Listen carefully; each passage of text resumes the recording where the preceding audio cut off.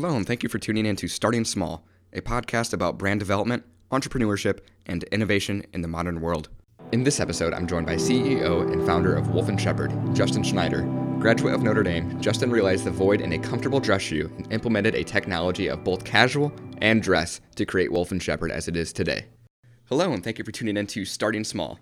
Today, I'm joined by Justin Schneider of Wolf & Shepherd. Justin, thank you so much for joining me today. Thanks for having me. Of course. So I want to start out with your upbringing. So where did you grow up and what was your childhood like?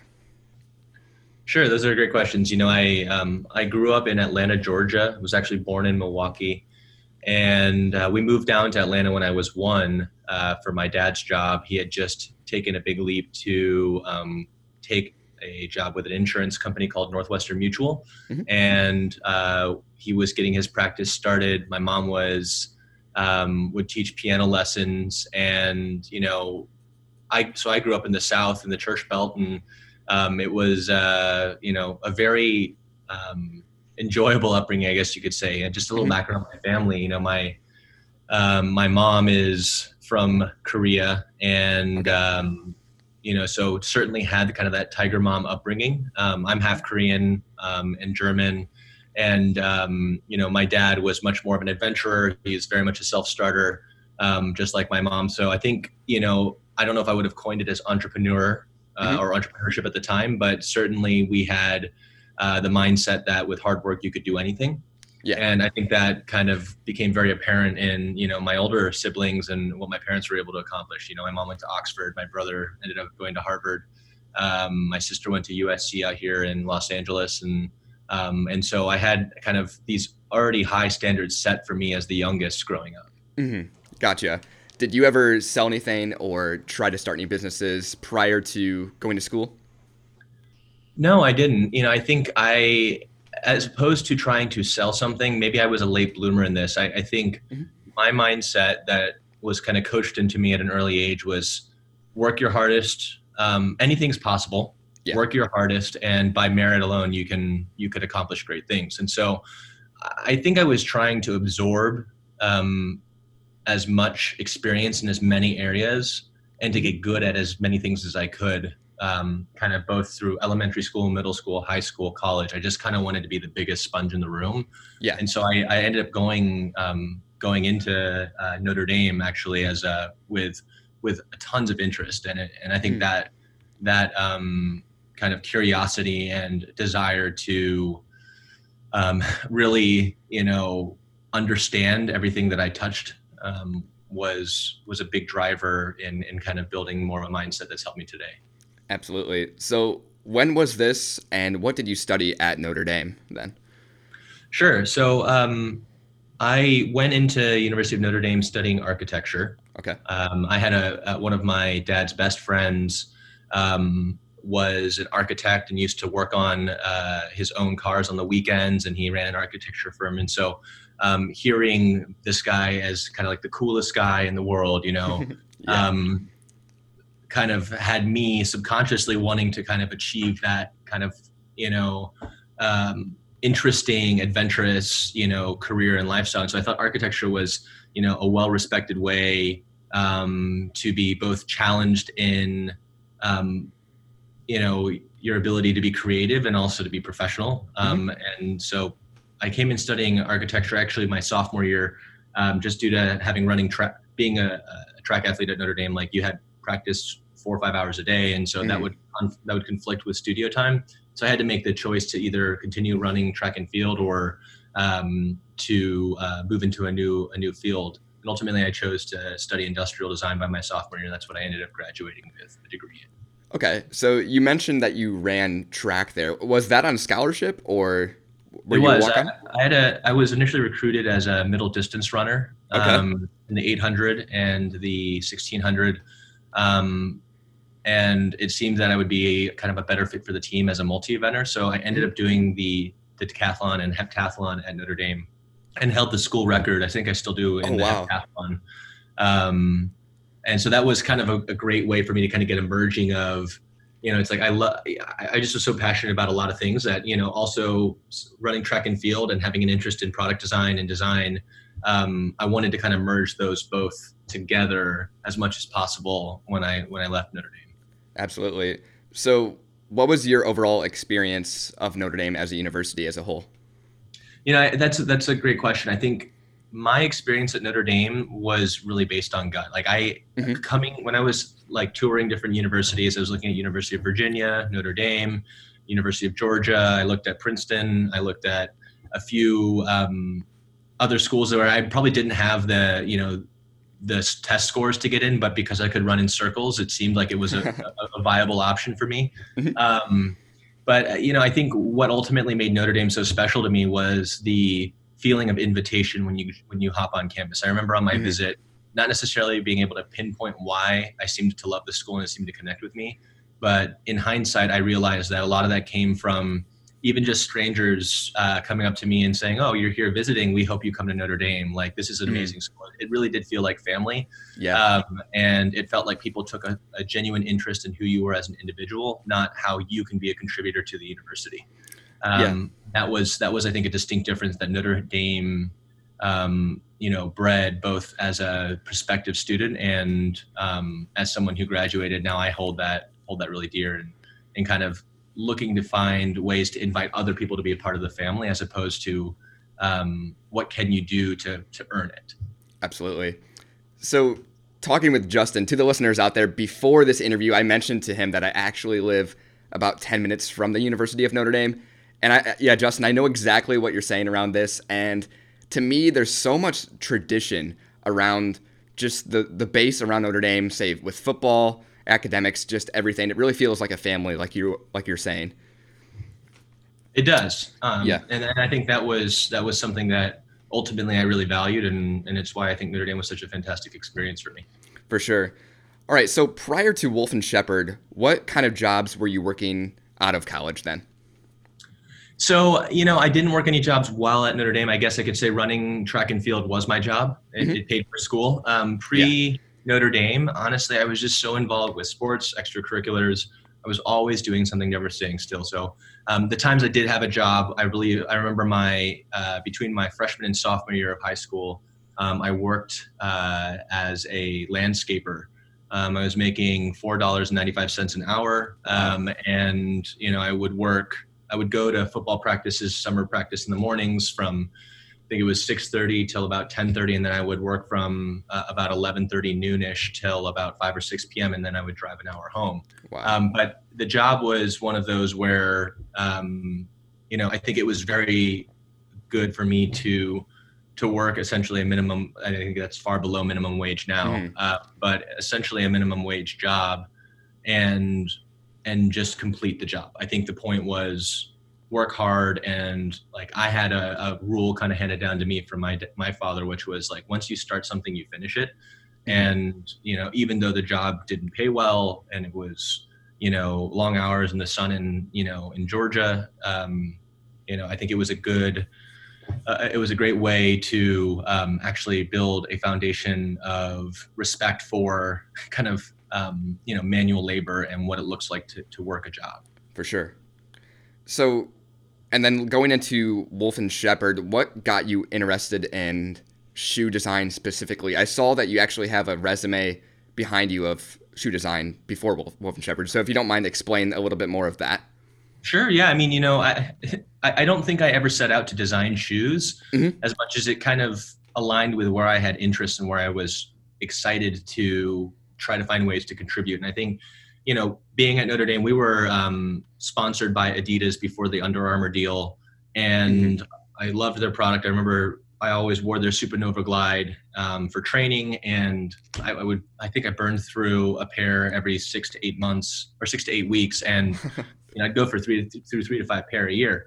And so I thought, I love sports more for the competition, more for the ability to kind of achieve big things and to make progress. And I also love design. And I figured the perfect way to blend what existing experience I had would be to design athletic products. And the one that seemed to be the biggest challenge would be designing running shoes or athletic shoes. So I figured, I'm performing in them today, but what if I can design the products that others perform in tomorrow? And that kind of narrowed it down to like, one singular job that I wanted, and I wanted to get a job at Adidas designing running shoes. And so, I think it became apparent, like, if I made a goal in college that I'm going to be very singular focused, and it's better to be very, very specific, hyper specific about what I want to do and go pursue it, to find out that I don't want to do it and I can move on to the next thing. For sure. And also because what I found is that the more clear and precise I am about what I hope to accomplish, when I share that with others, people have more linear ways that they can help you get there.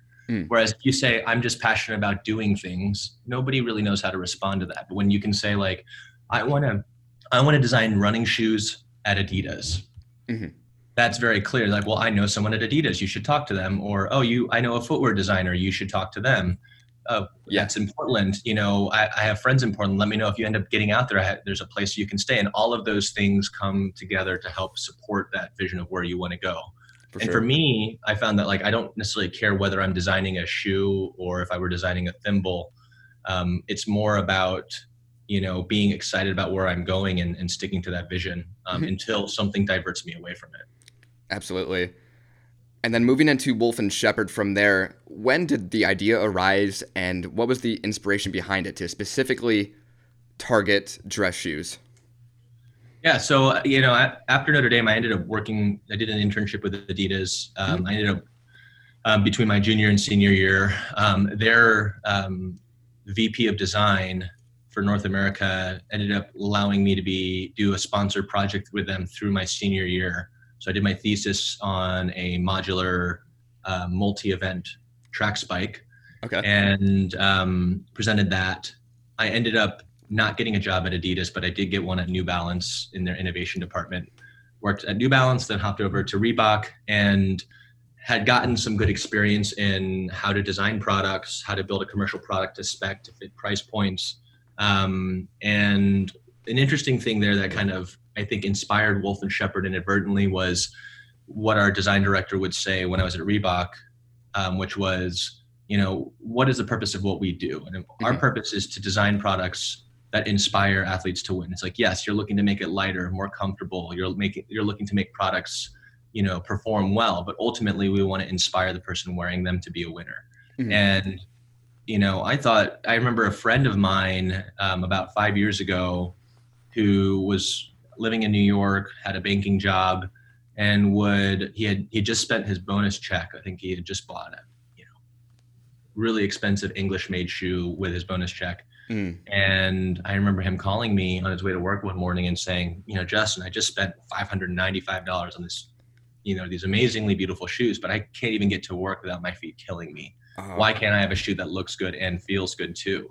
Yeah. And that combined with this idea of, like, we want to inspire people to win in their field of performance. I figured, I've designed shoes for athletes, but what about the other 99.9% of us whose field of performance is the workforce? What are we doing to equip them to perform?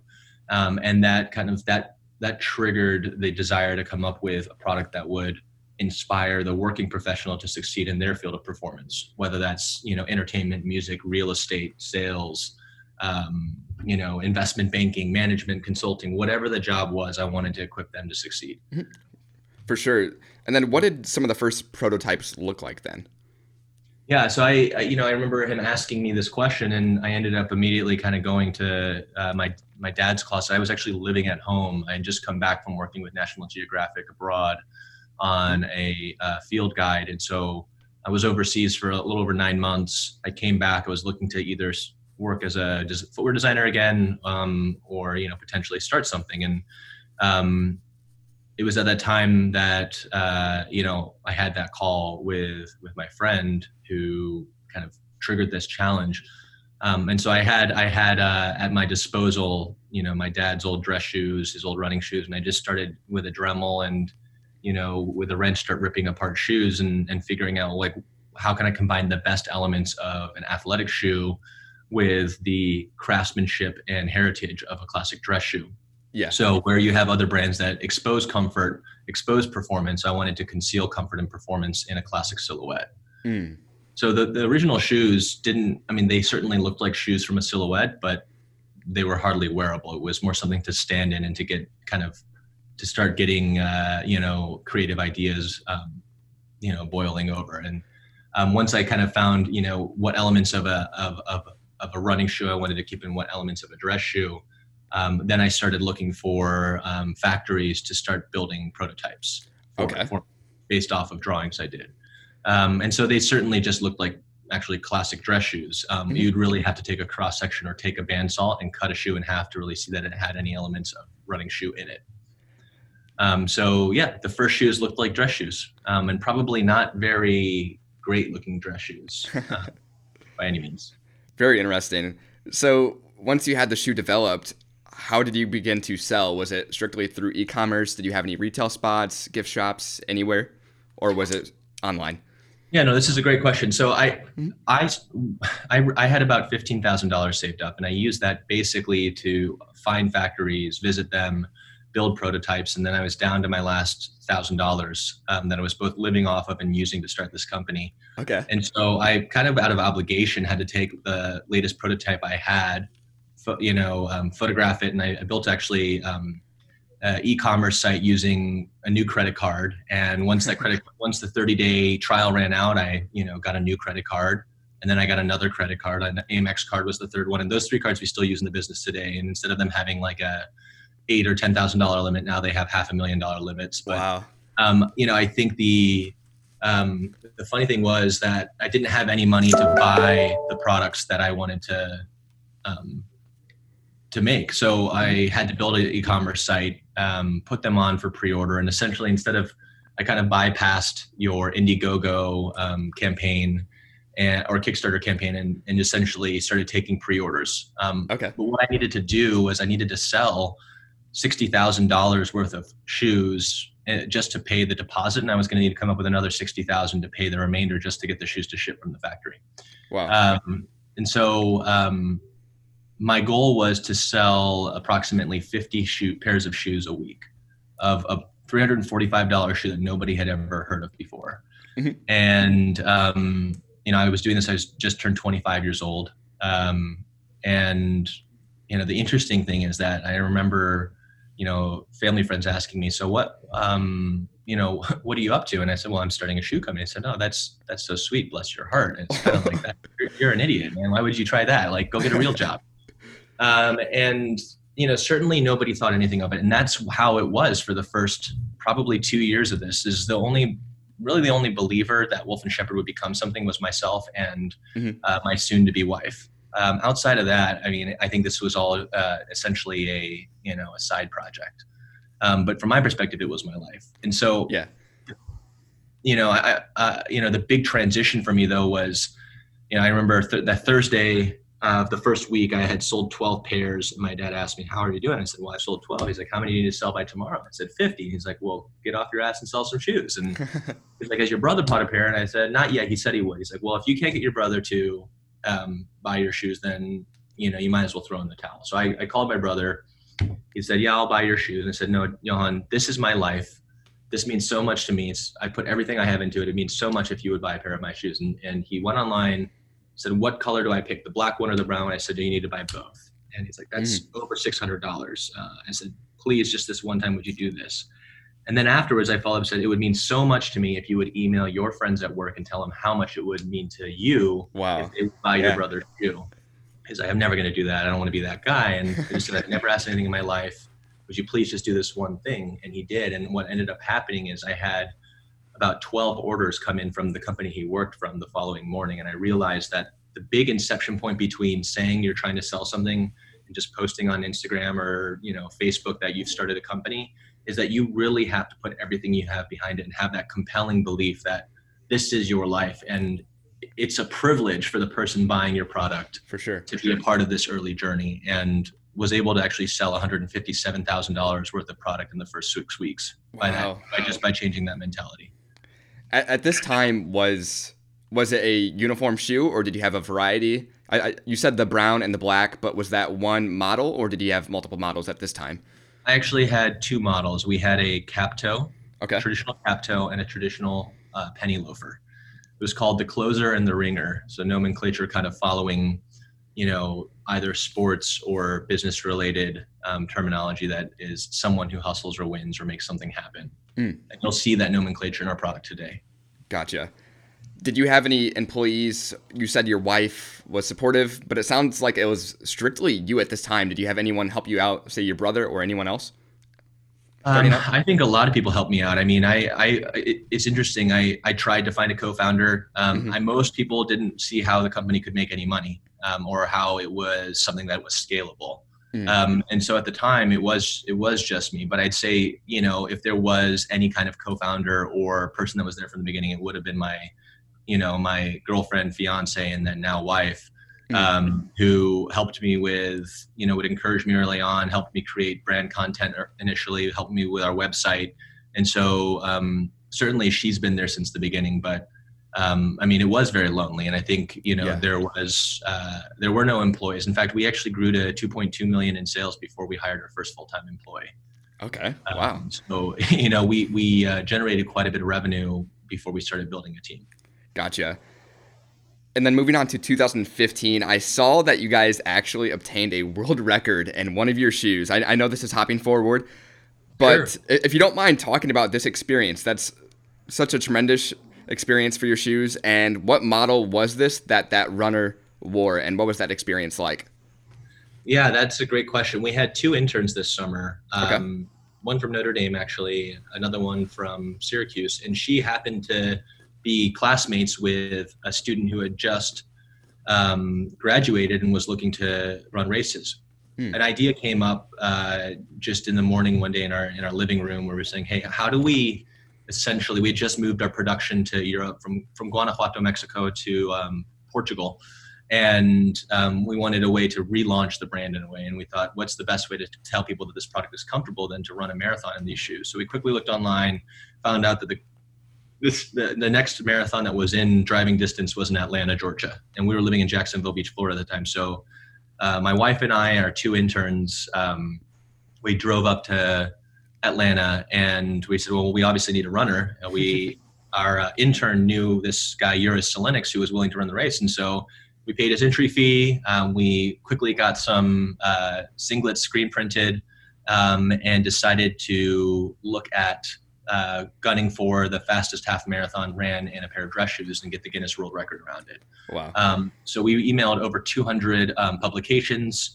Only one affiliate writer got back to us, met us in Atlanta, happened to be there covering another story, and ended up covering the race. When Uris actually won the whole race, running a 5:50 mile pace, we had all this video content around it. Within 24 hours, we turned around that video content, threw out a press release, and we had over 43 major publications cover that story in the first week. Wow. And that was a huge amplifier. It helped us kind of go from, a great week being selling 5 shoes in 1 week to selling 5 shoes a day. And we started growing at about a 10 to 15% clip month over month after that. Wow, that's amazing. What kind of feelings did the runner express after the race with the dress shoes?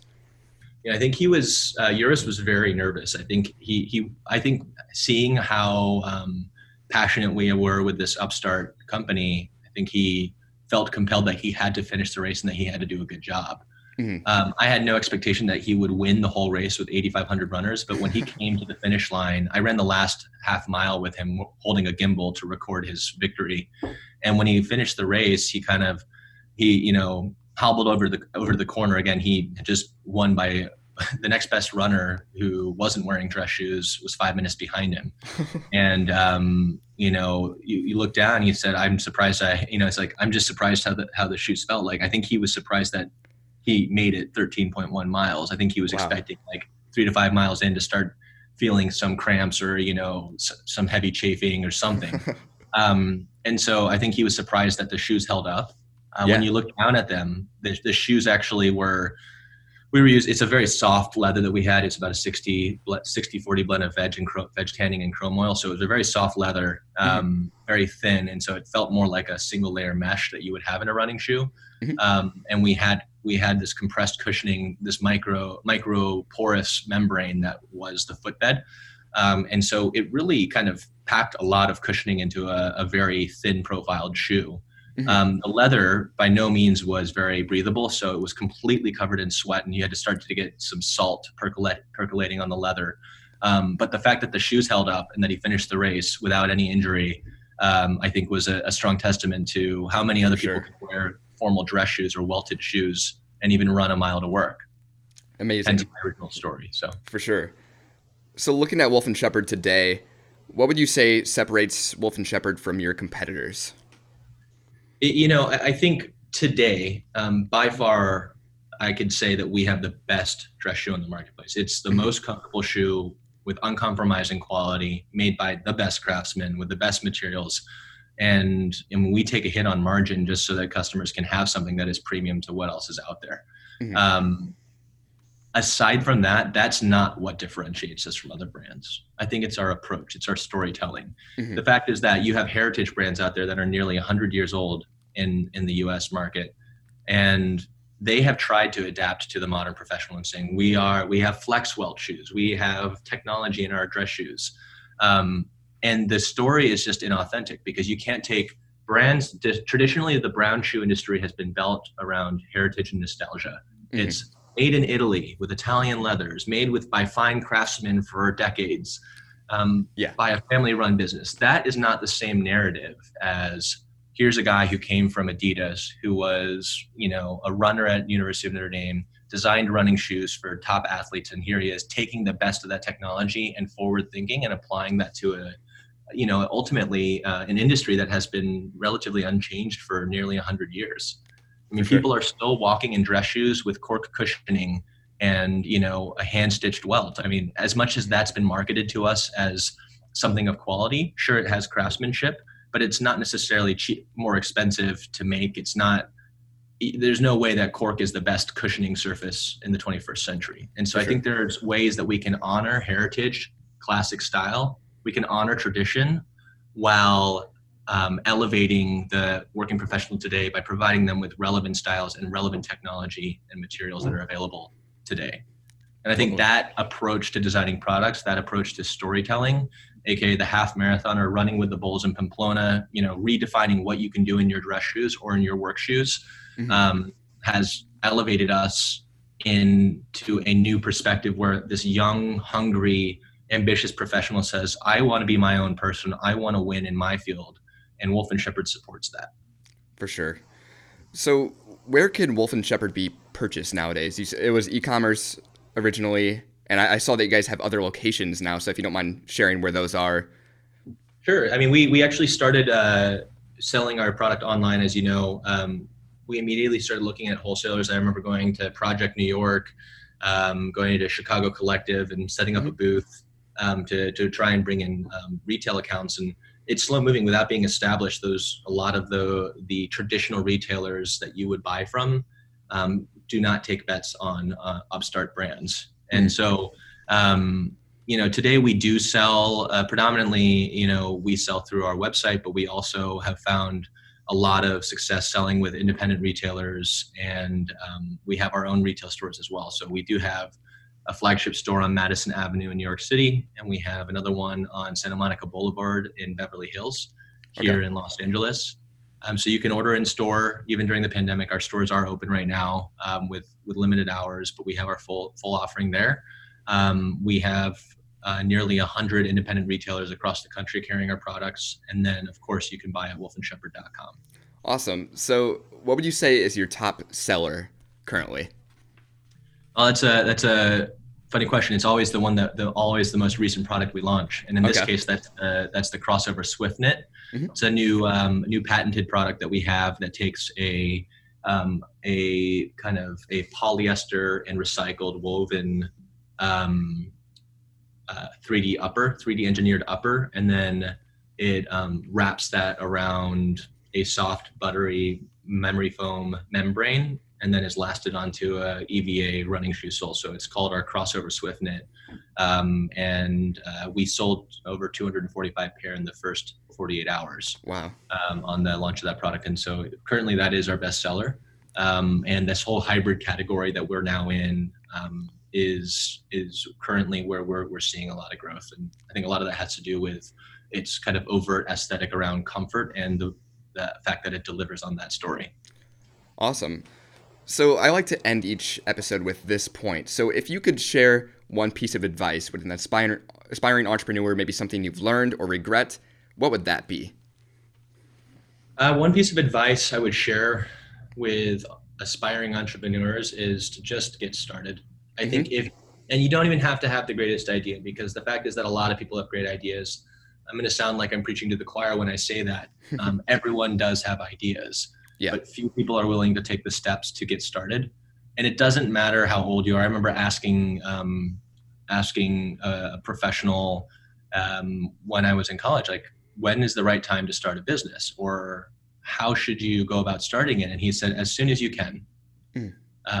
And I think the point was, most people wait to accrue certain levels of, professional experience, which is by no means by no means the wrong way. Certainly, the more experience you have, you generate more connections.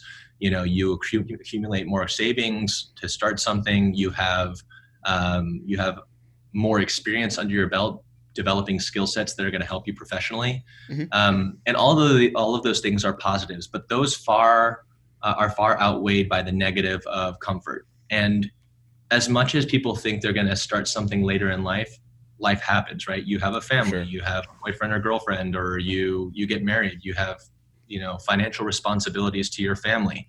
And so once you start making a great income, it's very difficult to, you've already upgraded your lifestyle to keep up with everyone else, and it's very difficult to move backwards.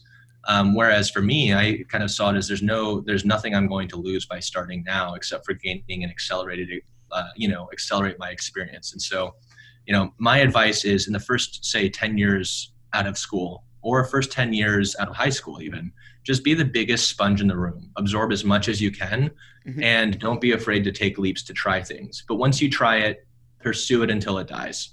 And so I think that you have to start. And that's the key denominator for success, is you have to start.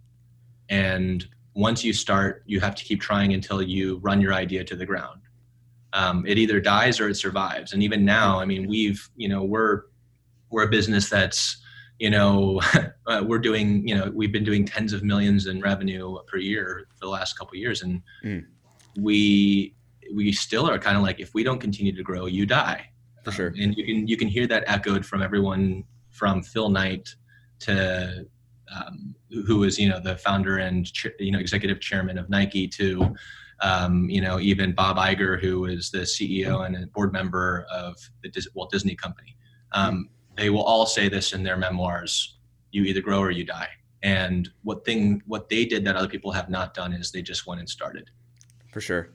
Well, Justin, thank you so much for joining me. And to the listeners out there, make sure to check out Wolf & Shepherd at wolfandshepherd.com. Hey, thank you for listening to this episode of Starting Small. If you would, leave a review on whatever platform you're listening on. Also, follow Starting Small Pod on social platforms to keep up to date on future guests.